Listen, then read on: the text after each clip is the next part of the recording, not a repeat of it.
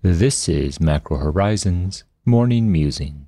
I'm Ian Lingen, here to bring you our thoughts from the trading desk for Tuesday, June 9th, FOMC Eve. Welcome to BMO COVID-19 Insights.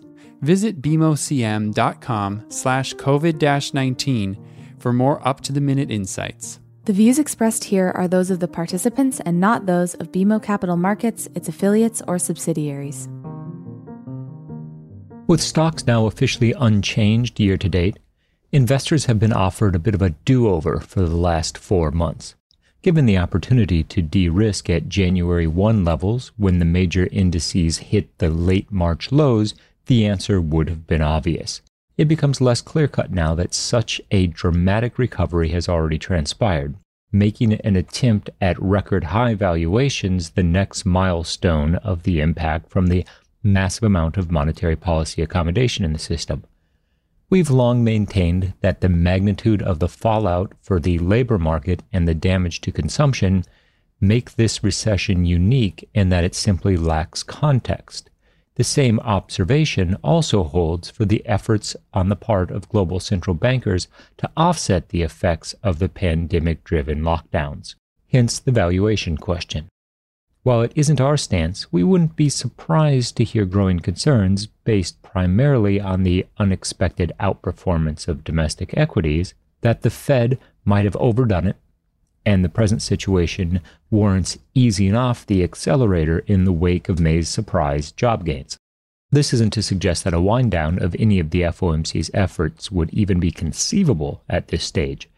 After all, the swift and decisive nature of policy action only goes one way. Said differently, there's no such thing as an emergency hike in modern financial markets. Nonetheless, the Financial Conditions Index is at 99.02 versus the average for all of 2019 at 99.36, leaving the Fed with a long runway for any additional easing efforts. Negative rates have been priced out of the market, and yield curve control is seen as a Q4 issue or later. This is an environment which focuses attention on the Fed's forward guidance and the beloved dot plot. Incrementally stronger language, reinforcing the notion that rates will be very low for a very long time, again, combined with the Fed's projections reflecting the same expectations, appears to be the path of least resistance. The most relevant question then becomes whether risk assets will be satisfied with such an outcome or scale back, thereby implying that in fact investors are anticipating more from the Fed than is in the offing. Equities are vulnerable at current levels, to be sure. If for no other reason, then the technicals confirm momentum is well into overbought territory. This doesn't imply a correction back to March's lows, however, but a period of consolidation to work off the elevated stochastics is warranted. Treasuries quickly found support following the post-FOMC ill-fated attempt to push 10-year yields to 1% or higher, 95.5 basis points as the peak, just so close. With 10-year rates reaching as low as 80.9 basis points overnight despite this afternoon's reopening auction, it's clear the efforts to redefine the upper bound of the trading range are behind the market for the time being. The high overall volume stats and the strong market share for the 10-year sector points to buying interest from overseas investors, a dynamic which is also supported by anecdotes of Japanese investors adding duration risk ahead of supply. It remains to be seen if this will cannibalize auction participation or is the beginning of an extended purchasing campaign. Recall that May's reopening auction stopped at 70 basis points, leaving the current levels to reflect a significant concession. We're content to watch rates drift back into the prior trading zones, if for no other reason than it conforms with our broader range trading thesis for the balance of the year. As long as the Fed is in control of the U.S. rates market, the front end via the zero interest rate policy and forward guidance, with potentially yield curve control, and QE responsible for the long end, then the attempts to raise the yield ceiling will only make incremental progress and be met with buying interest comparable to what's transpired this week. This isn't to suggest rates will be range-bound in perpetuity. Rather, that the marginal improvements to the economic outlook will impact the yield profile in the U.S. in contained parameters. Said differently, while one-handle tins may be on the agenda during the second half, a two-handle is off the table for this cycle. Sure, eventually the Fed will attempt to normalize monetary policy again, but if the last financial crisis is any guide, the timeline will be 5 to 10 years as opposed to the 2 to 3 years that some are currently suggesting. And with that, this is Ian Lyngen signing off. Be safe, tune in, and stop out. Thanks for listening to Macro Horizons. Please visit us at bmocm.com/Macro Horizons. We'd love to hear what you thought of today's episode, so please email me directly with any feedback at ian.lyngen@bmo.com. Thanks for listening.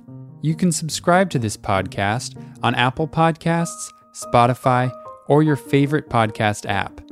For more insights, visit bmocm.com/COVID-19. This podcast has been prepared with the assistance of employees of Bank of Montreal, BMO Nesbitt Burns Inc., and BMO Capital Markets Corporation, together, BMO. Notwithstanding the foregoing, this podcast should not be construed as an offer or the solicitation of an offer to sell or to buy or subscribe for any particular product or services, including, without limitation, any commodities, securities, or other financial instruments. We are not soliciting any specific action based on this podcast. It is for the general information of our clients. It does not constitute a recommendation or a suggestion that any investment or strategy referenced herein may be suitable for you. It does not take into account the particular investment objectives, financial conditions, or needs of individual clients. Nothing in this podcast constitutes investment, legal, accounting, or tax advice, or a representation that any investment or strategy is suitable or appropriate to your unique circumstances, or otherwise constitutes an opinion or a recommendation to you. BMO is not providing advice regarding the value or advisability of trading in commodity interests, including futures contracts and commodity options or any other activity which would cause BMO or any of its affiliates to be considered a commodity trading advisor under the U.S. Commodity Exchange Act. BMO is not undertaking to act as a swap advisor to you or in your best interests, and you, to the extent applicable, will rely solely on advice from your qualified independent representative in making hedging or trading decisions.